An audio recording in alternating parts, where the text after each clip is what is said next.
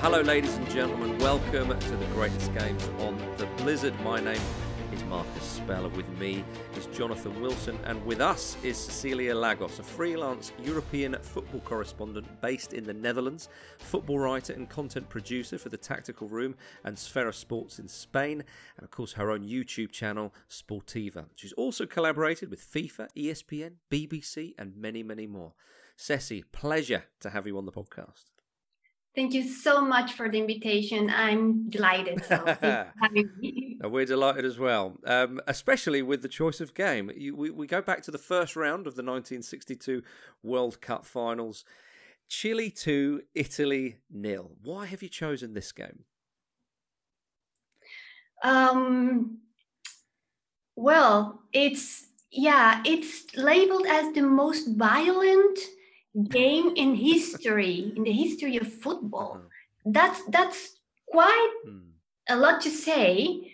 In my personal experience, if I have to think about the fact that I've grown up watching Copa Libertadores, and an example, no, and when you watch Copa Libertadores, you watch lots of violence, or the South American qualifiers. So I didn't think that I would see something more violent than that.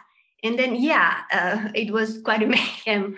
I don't know if it was more violent than what I have seen before in those tournaments, but indeed, it has to be one of the most violent games in the history of football by far. Yeah. And you like that sort of thing, do you, Ceci? You know what? It makes me laugh. I know it's not politically correct, and as journalists, we have to promote fair play and everything. But every time it is like, I can help it. It makes me laugh. It's so cultural. Oh, it's an enormous spectacle when it all kicks off like that. I mean, Jonathan nicknamed the sort of the Battle of Santiago. Anybody who knows anything about football history will be aware of this fixture.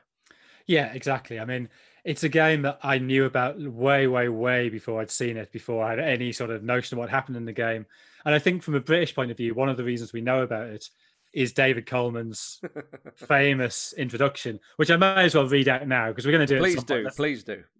The game you're about to see is the most stupid, appalling, disgusting, and disgraceful exhibition of football possibly in the history of the game. Chile versus Italy. This is the first time the two countries have met, and we hope it shall be the last. The national motto of Chile reads, by reason or by force. Today, the Chileans were prepared to be reasonable. The Italians only used force. And the result was a disaster for the World Cup. Now, if the World Cup is going to survive in its present form, something's got to be done about teams who play like this. And the amazing thing about this is that because this is before satellite link-ups and things, he's recorded this outside the stadium in Santiago, and the tape has then been shipped, well, on a plane, obviously, but flown back to London. So this is only broadcast 2 days later. So can you imagine if you've heard on the radio or something, the stories about what happens in the game, can you imagine the tension and the excitement as you're waiting to see the footage of this bloodbath? I mean, Ceci, what do you think when you hear the game? Because you grew up in Chile, I'm right saying, and when you hear that, what do you think? Do you think it's sort of a bit of British pomp and arrogance or something, or do you think no, fair enough? And to be honest, I only knew of those words because of the investigation, of the research that I had to do when I wrote the article about exactly this game, the Battle of Santiago, for the Squall magazine. Issue number 2. It was devoted to battles. And of course, I didn't know about the views and the opinions of English journalists who were in Santiago at that time. So I found it epic. It was like, this is the first time that both teams play against each other, and I hope it's the last one. You have to laugh about it. I mean, oh my God, what did this guy see? But I grew up in Chile, and what I remember the most, or if you ask any Chilean about that game, probably everyone will tell you that game is about the punch of Leonel Sanchez against Mario David. That's the most famous in Chile, the most famous scene, the most famous take of the game, because of course, yeah, in YouTube you have like there are 2 videos with the whole game, but it's not easy to just grow up in the 80s and have access to that. So you only have that fragment, and you see during your whole life, Lionel Sanchez punching Mario David, and that was kind of it. But then there's a whole story and branches to the main story that make it so interesting, definitely historic. Well, yeah, I mean, as you say, the backstory is fascinating. So going into into the 50s, we hadn't had the World Cup for a few years, of course, because of the Second World War. And interesting, I didn't realise I should have realised this, that in 1938 Latin American sides and North American sides had boycotted the World Cup then, because they felt Europe was kind of dominating the landscape a bit much. And then we have the 1954 and the 58 World Cups, which were hosted in Europe. And the 62 World Cup, as I understand it, Chile, Argentina and West Germany were planning to bid to be host nation, and FIFA asked West Germany to withdraw from the process because the South Americans were getting a bit fed up with Europe dominating. So already there's a little bit of tension between Europe and South America. And of course, Chile quite handsomely won the vote against Argentina. So Chile have been given the right to host the 62 World Cup. So it's worth pointing out why Argentina lost. Yes, please do. Well, so Argentina, there was the boycott in 38. They only sent an amateur side in 34 because of Argentinian football politics as the league went professional, which has got nothing to do with FIFA. But then they didn't send a team in 50 or 54 because of Peron and isolationism. So Peron's toppled. They send a team in 58. This decision's made in 56. So Argentina hasn't had a proper team at the World Cup since 1930. So I think that's why there was a sense of, well, hang on, you can't just suddenly swan in and say you deserve this. So I think that's why Chile, even though its football infrastructure was significantly less than Argentina's, I think that's why Chile wins the vote. Well, and also the head of the FA, Carlos Ditborn, was quite the charismatic chap, Ceci. He was influential in Chile getting the bid as well, wasn't he? Yeah, in the world of football, at the moment where Chilean football was trying to establish some international name, of course, and this was the opportunity. And he, of course, he spoke very good English, and he was very well acquainted. So naturally, I mean, he saw the chance, and definitely, as Jonathan said, of course, we didn't have the infrastructure, but he thought if we had the smallest of chances, we're going to grab it. And finally, he did it, and he assembled quite a capable committee to organize it. And then, well, everything that happened afterward was just tragic. It was tragedy after tragedy. Well, you're referencing the 1960 earthquake, which was the biggest earthquake ever recorded in the world at the time. Exactly. But not only that, then afterwards, one of the members of the organizing committee, he died. He was run over while he was trying to change the tire on the way, and he died in the middle of the preparations. And then Ditborn himself died right a month before the start of the World Cup. So it was like super tough. And definitely that earthquake devastated the whole country. It was devastation all over. So of course that threatened the organization, and Ditborn actually was quite conscious about it. And he said, you know what, we should return the money for the organization of the World Cup and give it back to rebuild the country. And then Jorge Alessandri, then president of nation, he said, you know what, people need joy. People need football to have joy. Because, I mean, I've been through 2 quite big earthquakes, and I know perfectly what happens afterwards. It's they've been lower in the scale than that one, naturally, but not too much lower. And I know what happens. So definitely people need some hope. People need some joy. People need something that makes them feel strong and in the sense of union too. You need to unite people around something. And of course, Alessandri saw that, and you know what? Keep the money and just make the best World Cup you can do in these circumstances.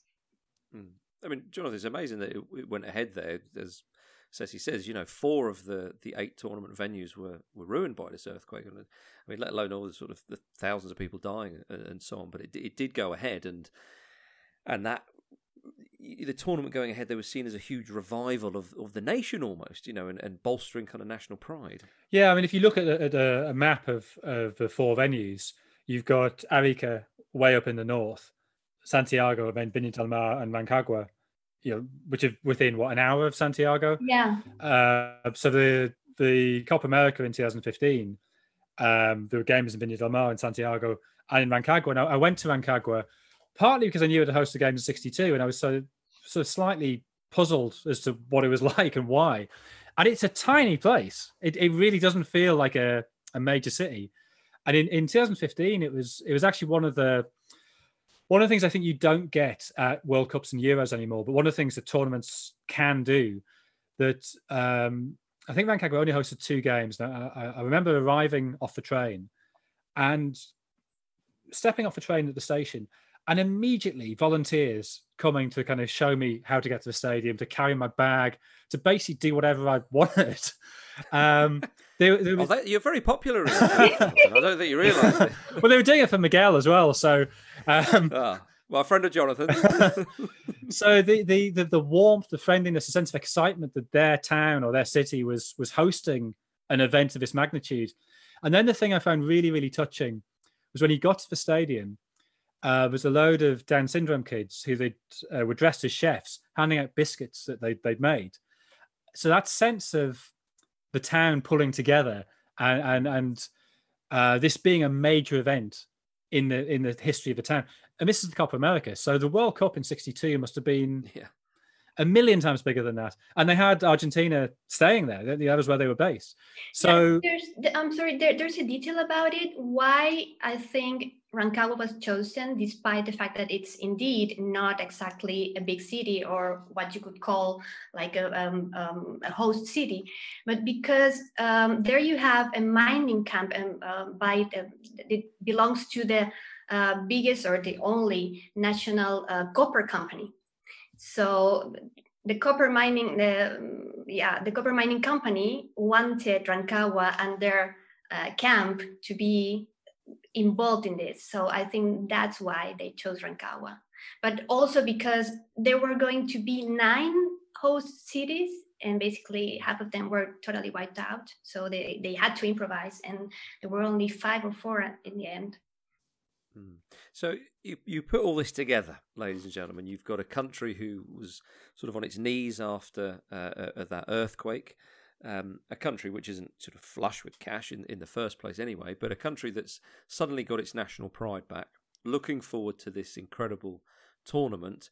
And then it starts to, how would I say, they take a few digs from some foreign journalists. But do you know what we're going to do? We're going to have a quick break because we need a bit of room for that as well. And after the break, we'll talk about that and the game itself. So see you in a moment.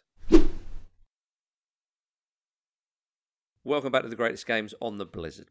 So yes, Chile bursting with pride. It's going to host the World Cup. It's happening against all the odds. They've overcome a lot, the country, and Chile start the World Cup very well. Now, Ceci, when did those 2 Italian journalists write and say what they did? Was it before the first game, or was it before the game against Italy? I think it was before the game before Italy. It was during the build-up, and I think they had already stayed like 2 weeks before, or they were there since the very beginning, or even I think it was they were staying 2 weeks before the start of the World Cup. So they had already spent a lot of time in Santiago, and Santiago is not what it is today. Sure. So, and the contrast for them between Europe and Italy, or whatever they have known before, And Santiago, of course, it was super shocking.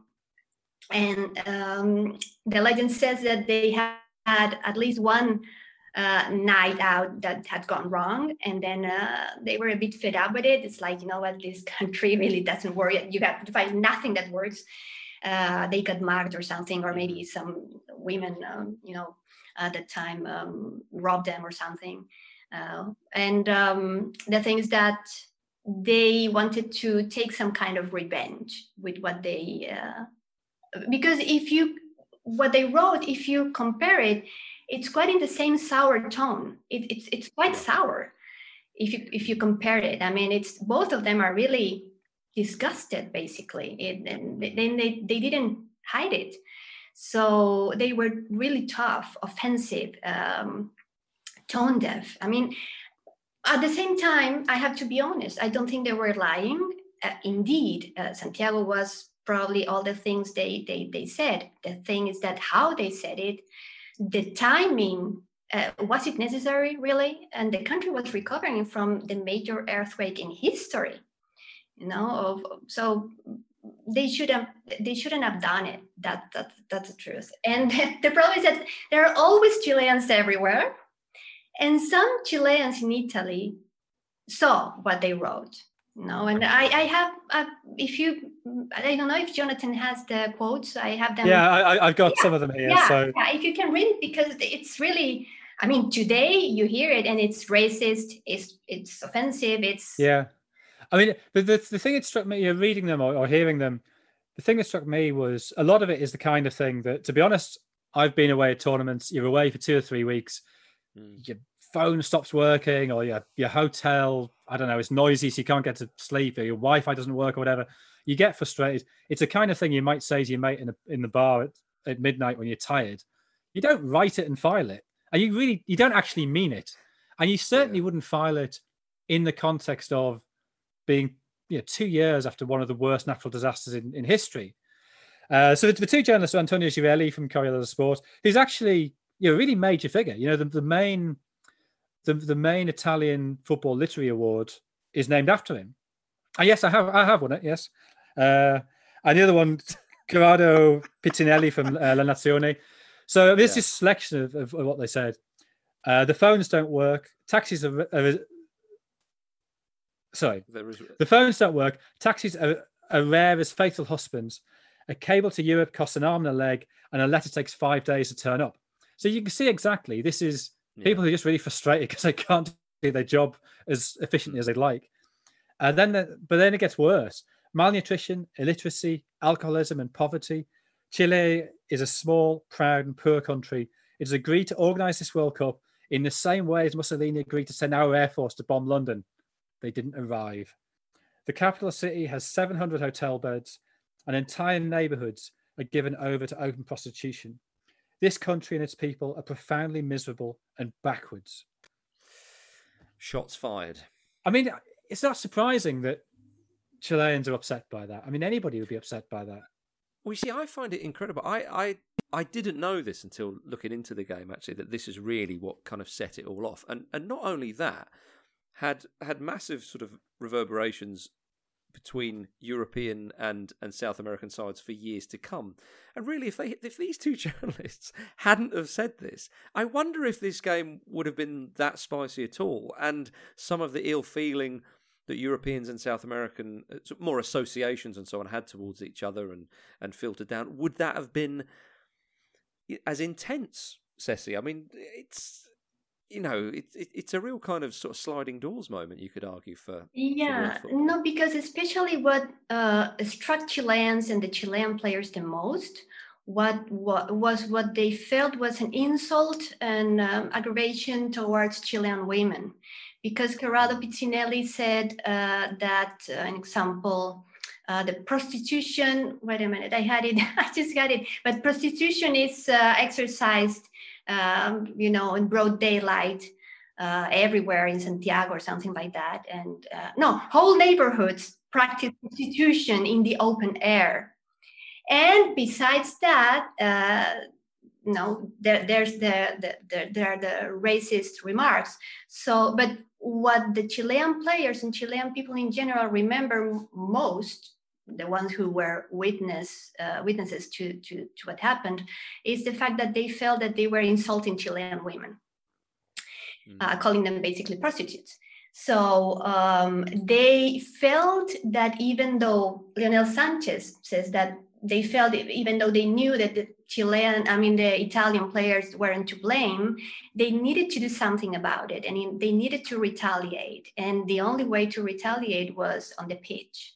So it was building up. I mean, you could feel it according to the testimonies, according to what people that was there and people who lived the whole story, they said it was building up until the very moment of the beginning of the match, and it blew up. It blew up. Yeah. Well, an Argentinian journalist was mistaken for one of the Italian reporters and was beaten up in a bar. I mean, that shows you how much this story had kind of been heard, and what their words had been heard by so many people in Chile. I mean, it's an extraordinary situation. I think it's an interesting point, Marcus, about whether the tensions you see between European and South American federations, which I mean, 66, we know how bad that became there. Would they have happened anyway? I suspect they probably would have done. I think there was a lot of tension there, and partly there's a power struggle of where the World Cup should be held. Should it be in Europe? Should it be in South America? You'd had the boycott. You then had the threatened boycott. I think referees were perceived to interpret the laws quite differently in Europe to South America. Certainly by 66, that's a huge issue. That one of the biggest problems with the quarterfinals is that Uruguay v West Germany has an English referee, England v Argentina has a West German referee, and so there's the surface level. Oh, hang on, the West German will favour England, the Englishman will favour West Germany. That's just a deal you can do. But also, you put European referees in charge of those games, the South American sides are at a disadvantage because their games are refereed differently. They understand the laws in a different way. So the sort of universality of the laws that we're constantly trying to work towards today, which is still not there, nowhere near there. Absolutely right. Yeah. So you'd get away with that in the Premier League. You hear that now. Yeah, but back then they're miles apart. Because apart from anything else, not every game, or very, very few games are televised. You've got nothing to compare it to. So I think even different referees within the English league would interpret the laws differently. And it's very hard to correct that because you've got nothing to show the referees to say, well, that's how you should be doing it. So I think there's a whole number of reasons for that tension, but this is the touch paper that ignites it here. And of course, the other underlying thing here is the comparative wealth of the European federations and the European leagues. So the two Italian players who really get grief are Umberto Maschio and Jose Altafini, who are respectively Argentinian and Brazilian, but playing for Italy. So they're seen as somehow deserted their continent. So Maschio, who I spoke to when I was doing Angels of Dirty Face, I had a long, long interview with him. And he was saying, they kept on saying to me, you should be in Rancagua. What are you doing, traitor? Really? Yeah, traitor. They were calling them traitors all the time. Yeah, they were four actually, 2 Brazilians and 2 Argentinians, and they really had a hard time because people from the stands were insulting them because they were considered traitors, and on the pitch, Chilean players or South American players or whoever played against them who was from South America, they were going to be insulted by them. So because of that. And actually about the referees, because it makes sense to me now that Jonathan mentions it, like the rivalry between Europe and South America at that time. Now it's not such, but there was a Spanish referee appointed for that game, and the Italians thinking that because the Spanish spoke Spanish, he was going to favor the Chileans. So they rather had another referee, and they had, just imagine a team complaining about a referee and having changed, having replaced. So they had finally Ken Aston, who wasn't who didn't know what he was signing for, basically. Yeah. Poor old, we should talk about Ken. Ken Aston. I mean, he was a very senior English referee. Yeah. And he did Chile's first game in the tournament. So they beat Switzerland 3-1. He does that game. And for some reason, which I can't fathom, doesn't send off Rojas, which he clearly should. He should send off Rojas and Eschmann, so one from each side. And he doesn't. And I guess that to Chileans, they sort of think, well, actually, this guy's okay. We can win with this guy. And he doesn't send our players off. So yeah, we'll go with that. Yeah, that's fine. Yeah. But poor Ken Aston sort of managed to be at the centre of a whole series of controversies. Had nothing to do with him through the 60s. But I think this was, I mean, he himself said this was by far the hardest game he ever had to try to referee. Yeah. I mean, Ceci, before the game, obviously, you know, as we say, it's huge. I mean, we should say, but by the time this game came around, I think the two Italian journalists had fled the country, probably fearing for their lives, for crying out loud. So they were out of it. Was there an attempt by the Italian players before the game to try and have to try and bring a bit of peace? I read somewhere that some of the players were handing out bouquets of flowers to the spectators and they had them chucked back in their face. Is that true? Was that? It is actually. If you go to YouTube, and there are two, as I said before, there are two videos that show the complete match, and one of them it's edited, so they have cut it to the maximum possible, and the other one shows the whole thing. And that video shows the moment where the teams go onto the pitch, and you can see the Italians with the bouquets of flowers, and they were trying to hand them out to the public, because we didn't have fences, we didn't have protections at the time. So it was a fair gesture, I think. Yeah. So they were trying to just, give flowers everywhere. And not having it. Not having it. Yeah, and you can see the people like shouting like that, like this. No, you know what? This is not working now. We're going to war, basically. And it was. If you can watch it, it's funny to see it, because then you read it first and then you see it, you watch it, and it's Jesus Christ, it is so true. It's so true. Yeah, I mean that shows you what was about to happen. If the crowd were that bad. So, I mean, the first foul of the match came after 12 seconds, straight from the off. Bang! It sets the tone, doesn't it? And I mean, within the first 5 minutes, poor old Ken Aston is sort of, I don't know, he's running around like a scoutmaster trying to organise the boys, isn't he? He's just, I've never seen a referee have such a hands-on approach, but I suppose he had to, Jonathan, because it was all kicking off. Well, and he does have the advantage, or he did have the advantage of being a very big man. Yeah. I mean, however hard these players are, you're not going to mess with 6'4" Ken Aston, who, he looks like a wrestler or something. He's a big guy. So at least he had that. I mean, imagine if he'd been a little, if he'd been something like Rudy Kreitlein, who did the England-Argentina game in '66, being this little bald, fussy man.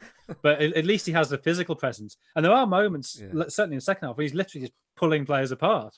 And he's got the size and strength to do that. Paul Durkin would have struggled.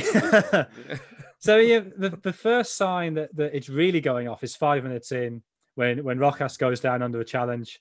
But then there's a melee breaks out. Lionel Sanchez goes down in that melee. And Ken Aston must have been thinking then, oh, God, I'm going to have to send somebody off here. I've got to do something, because this is already out of control. And so 8 minutes in, we get the first sending off. And actually, he gets it wrong. Yeah, I know what you mean. So, so Farini, the Italian, Giorgio Farini, he's picked up the ball in his own half. He's moving towards the centre circle. And Lander sort of just kicks him on the back of the calf, nowhere near the ball. He's a good it's outrageous. 60, I don't know, 2 feet, 3 feet from the ball. That to me is a sending off offence. Yeah. Farini just turned and smacks him. Yeah. And of course, Farini gets sent off for it. But he won't go. The police have to come on to take him off. There's a huge melee breaks out. And in the melee, Maschio has his nose broken by Lionel Sanchez. Yeah, one of the players goes down clutching his face. I couldn't quite. That's Maschio. That's Maschio. That is Maschio. Okay, yeah, I was going to say that does. And the thing is, Maschio is a really, really hard man. No, we're talking about footballers in the early. Well, we talked about Maschio when he played for Racing in the game against Celtic in '67. he was one of that Racing side. He was a Wait a minute. Yeah. He was very tough. I mean, he played throughout the whole game injured because he was also kicking the ankle at the time very heavily. So he was with his nose broken and his ankle almost. So it was very no substitutes. Very complicated. But Muscu first in the first pandemonium, because this started so early. I mean, it's incredible. It's not that tension built up. No, it was immediate. I mean, before the game, but it exploded immediately. So at the first pandemonium, because it's also amazing to see. I mean, it's unbelievable to see that it's not only the players surrounding and basically harassing the referee, but it's also, you see, I mean, a crowd of journalists, photographers, unthinkable nowadays, unthinkable. So in that first moment, because Aston was totally surrounded by people, by players, all complaining, and he couldn't see what was happening outside that cloud of people. It's like the cartoons, you know, if you made a cartoon. Outside that, Muscu just came like nothing and punched Lionel Sanchez first. And he fell and he had to have medical assistance. And then that's why he retaliates and you know, okay, this is it. This is my bill to you. This is my check. Take it, you know. And then he punches again Maschio and broke his nose. So it wasn't because of nothing. So there's a story there, but it's so nice in a way to read first the story and then to check it, to do the fact check while watching the video, because you can see all those things and also like correct all the imprecisions, because there are lots of imprecisions. We didn't have at the time, of course, the access of all the documents and all the records of everything. So there are lots of imprecisions, and then you can actually see like minute by minute what's happening, what's real, what's not, what's wrong, what's confused, and it's amazing. So that punch has a reason, you know. Maschio really got away with it because he should have been sent off. I mean, half the team should have been sent off actually. Oh, it's ridiculous. I mean, yeah, most of the stuff you just said there happened before the halfway point in the first half. Well, hang on, we're in the first 10 minutes still. Yeah, absolutely. I mean, if we were to kind of go into depth of every heavy challenge that should have been at least a yellow card, even in those days, we'd be here all day. So we have to sort of fast forward at some point. But that was the sort of major talking point. Well, of course, in that not a yellow card because they haven't been invented yet. Sorry, and I should Ken Aston is the man who invents them. So yeah, no wonder he did. He thought that was in case I give him one of those games again. So, I mean, if I may, but please stop me if I'm missing something. Let's go forward to that Lionel Sanchez moment where he was fouled by Mario David, the Italian, of course, and David was sort of hacking away at him a bit, and he retaliates with that punch to the face, as you say, right in front of the line. And sorry, this linesman. Just let me just step in because I only found this out yesterday. It is such an amazing story. Yeah. The linesman is Leo Goldstein. Leo Goldstein was a Polish Jew who went to Auschwitz, was literally in the queue going into the gas chambers at Birkenau, when he gets pulled out by an SS guard who's or claims to be a former German international and says, "I recognize you. You're a referee." And he's, yeah, okay. And they take him back to Auschwitz to referee games between the camp guards. And that's how he survives the war. I mean, it's the most preposterous story. He takes joint US and Israeli citizenship. So, he's the linesman this happens in front of. A completely, a side character to the drama. But what an extraordinary story he has. Exactly. That's why I said that this game has so many like ramifications and backstories, things that you could make pieces about totally apart from the game itself, because exactly I was going to tell that little detail. I mean, he saved his life because he was the only one in the camp who knew the laws of the game. So basically refereeing saved his life, literally. Blimey. So and Leonel Sanchez, he was the son of a professional boxer as well. So kind of his father obviously taught him well. So much so, the BBC, I think it was the BBC commentator said when the moment happened, he said, well, that was one of the neatest left hooks I've ever seen. Now, apart from that being one of the most English sort of sentences of all time, I suppose the commentator had been so desensitized by that point to what was happening on the field that, well, of course there's another punch. I mean, I've got to commentate on that now, haven't I? What's most absolutely extraordinary, crazy to think about is neither David nor Sanchez were sent off after that. They kept playing. And one of the biggest imprecisions is to say that Mario David got sent off at that moment. No, he got sent off like 5 or 10 minutes later, almost at the end of the first half. But then after that, I mean, it was crazy to see how Mario David was kicking. I mean, it was just insane. And then the response of Sanchez, and they just kept playing. So it's crazy.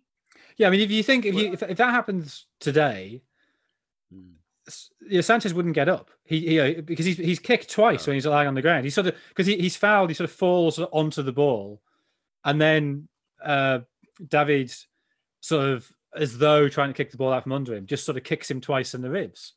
So these days he'd just stay down. It'll be a red card and on we go. But I guess he'd lost all sort of faith that the justice would take its course. So up he gets, swings the left hook, and then somehow he gets away with it as well. Well, a kick in the context of this game, a kick in the ribs actually is one of the more minor offences, isn't it? I mean, Mario David, he earns his red card. Many times over. He's worked hard for that. I mean, it's one of the most infamous challenges, or it's not even a challenge. It is just assault. That's what it is. You can't call it a challenge at all. I mean, he responds with a fly kick to Sanchez's head, which of course he gets sent off for.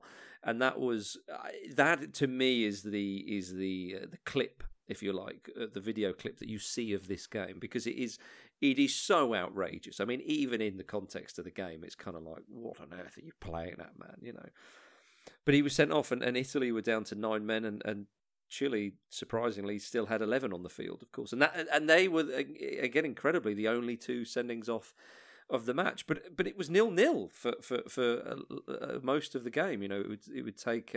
We should say Sanchez got away with another punch, of course, later on the match. You've mentioned that, but we had to wait until the 73rd minute for Rodriguez to score the opening goal. I mean, one could forget that there was a game of football to be won there rather than just a fight, Cissy. And actually, the Italians had the clearest chances until that moment, basically. And Chile, tried to create some chances, but the Italians, even with 10 men first and then with 9, they had clearer chances.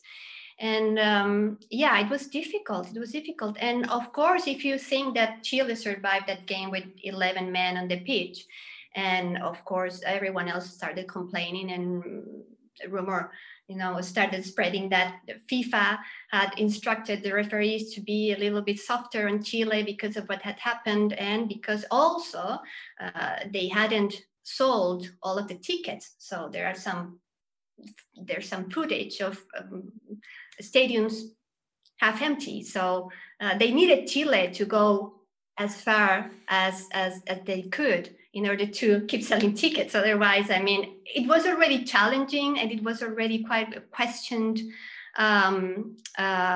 World Cup. So without Chile, it was going to be a total failure, probably. And that's what they say. Of course, you always think that the locals had to be some kind favored, but I don't think that Aston was playing that game. I don't want to think about that, but definitely, I mean, how on earth Leonel Sanchez? I mean, he himself said, if Aston had sent me off, it was totally deserved. He knew it. He knew that he gotten away with it, totally. Yeah, incredible. I mean, one of my favourite moments for the game, if you can call it that, Jonathan, is there's just an out and out rugby tackle, which again is one of the more minor offences from a Chilean player. And Ken Aston, in sort of trying to break them up, he sort of falls on the ground with them. And then this just it's such an odd thing that you just wouldn't see in modern football. The referee on the ground with the 2 players trying to separate them. Yeah, that's Toro who commits the rugby tackle, who goes Right, on to score the second goal. So that's between the two goals. So the first goal is 73 minutes, a long free kick from Navarro. It's sort of Matrell sort of flaps it out, doesn't really get much on it, and then Ramirez, who's sort of noted for his heading, puts a sort of a very well directed sort of looping header back in. And then there's this rugby tackle, and then just a couple of minutes ago, Toro with a actually really nice goal, long range shot, 25 yards in the bottom corner, and the game is won 2-0. Yeah, I mean, there were two nice moments of quality, as you say, from Ramirez, but particularly from Toro. But Toro probably shouldn't have been on the pitch for that, because that rugby tackle probably should be sending off. Yeah, but again, if although Jonathan, I mean, as ridiculous as this sounds, had he have got sent off for that, he'd feel aggrieved in the context of the game. Yeah. Yeah. So, the game eventually ends 2-0, and as Ken Aston himself said, I wasn't reffing a football match; I was acting as an umpire in military manoeuvres. But then then it all started to really sort of get a bit punchy in the press. There was accusations that the Italians had been doping from one or two people in Chile, and then when word did reach Italy about what happened, the Italian army had to protect the Chilean embassy in Rome. So as we know with football matches, I mean, nowadays perhaps not as much as it used to be, Ceci, they have ramifications, don't they? Absolutely. I mean, it was history made there also. I mean, because of that win, Chile could secure their going through the round of 16. I mean, no, it wasn't the round of 16. It was quarterfinals. So it was crazy. And Italy was on the verge of elimination. So, and the funny thing is that they were considered candidates to win the World Cup before. So it was such a disappointment for them, for their own country, and it was definitely and probably the biggest ramification of the game was the creation of the yellow and red cards by Aston, because he got definitely inspired by it, and also by some experience that he had in ’66. So, okay, you know what? I'm not up to this anymore. Something has to be done. And then the story says that he was driving, and he said, at a red light, he said, "Oh, wait a minute, red, yellow, okay." And then he invented the yellow and red cards. But it's funny to think that game was the seed of a part of football as we know it today. But it was crazy. I mean, the fact that we are talking about this game now, 60 years on, basically, it says everything. Indeed, yeah. I mean, how is the game? Is it fondly remembered in Chile? I mean, do they sort of spin it as, without this game, we wouldn't have helped progress football with yellow and red cards? Or is it seen as a bit of embarrassment, or is it just a part of the history? I know. You know what? It's a bit, because I think Piccinelli and Girelli, they were right when they said that Chile was a proud country. So, everything that makes them feel more powerful, or that allows them to show their character, like we are survivors, basically, because Chile is a land of earthquakes, Chile is a land of natural disasters, but mostly earthquake, and every time the whole country or half the country has to rebuild from zero every time. So and also there's this coming from the Mapuche people. They fought 300 years against the Spaniards until they kicked them out. So there's this thing of saying, we Chileans, we can against everything. So even in football, in games or moments like that, if you can demonstrate that, we are Chileans, you're not going to run us over or abuse us or whatever, it's good for people. So I think this game is remembered or talked about like as a display of this warrior spirit or something.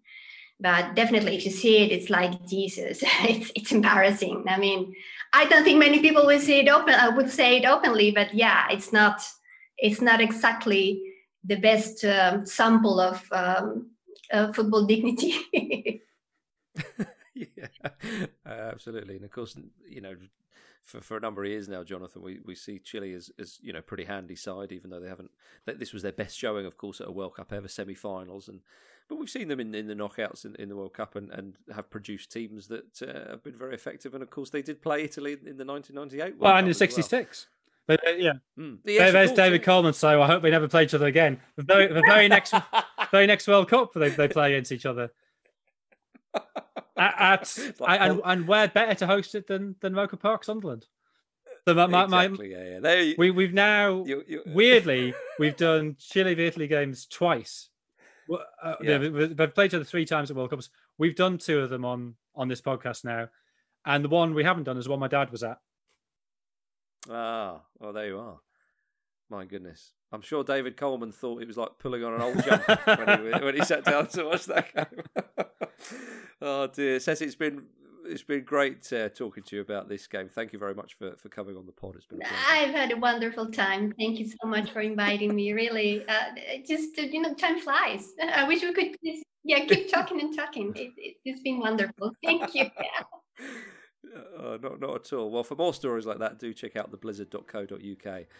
But from me and Jonathan and Ceci, thank you very much, and we'll see you next time for another great game. Ta.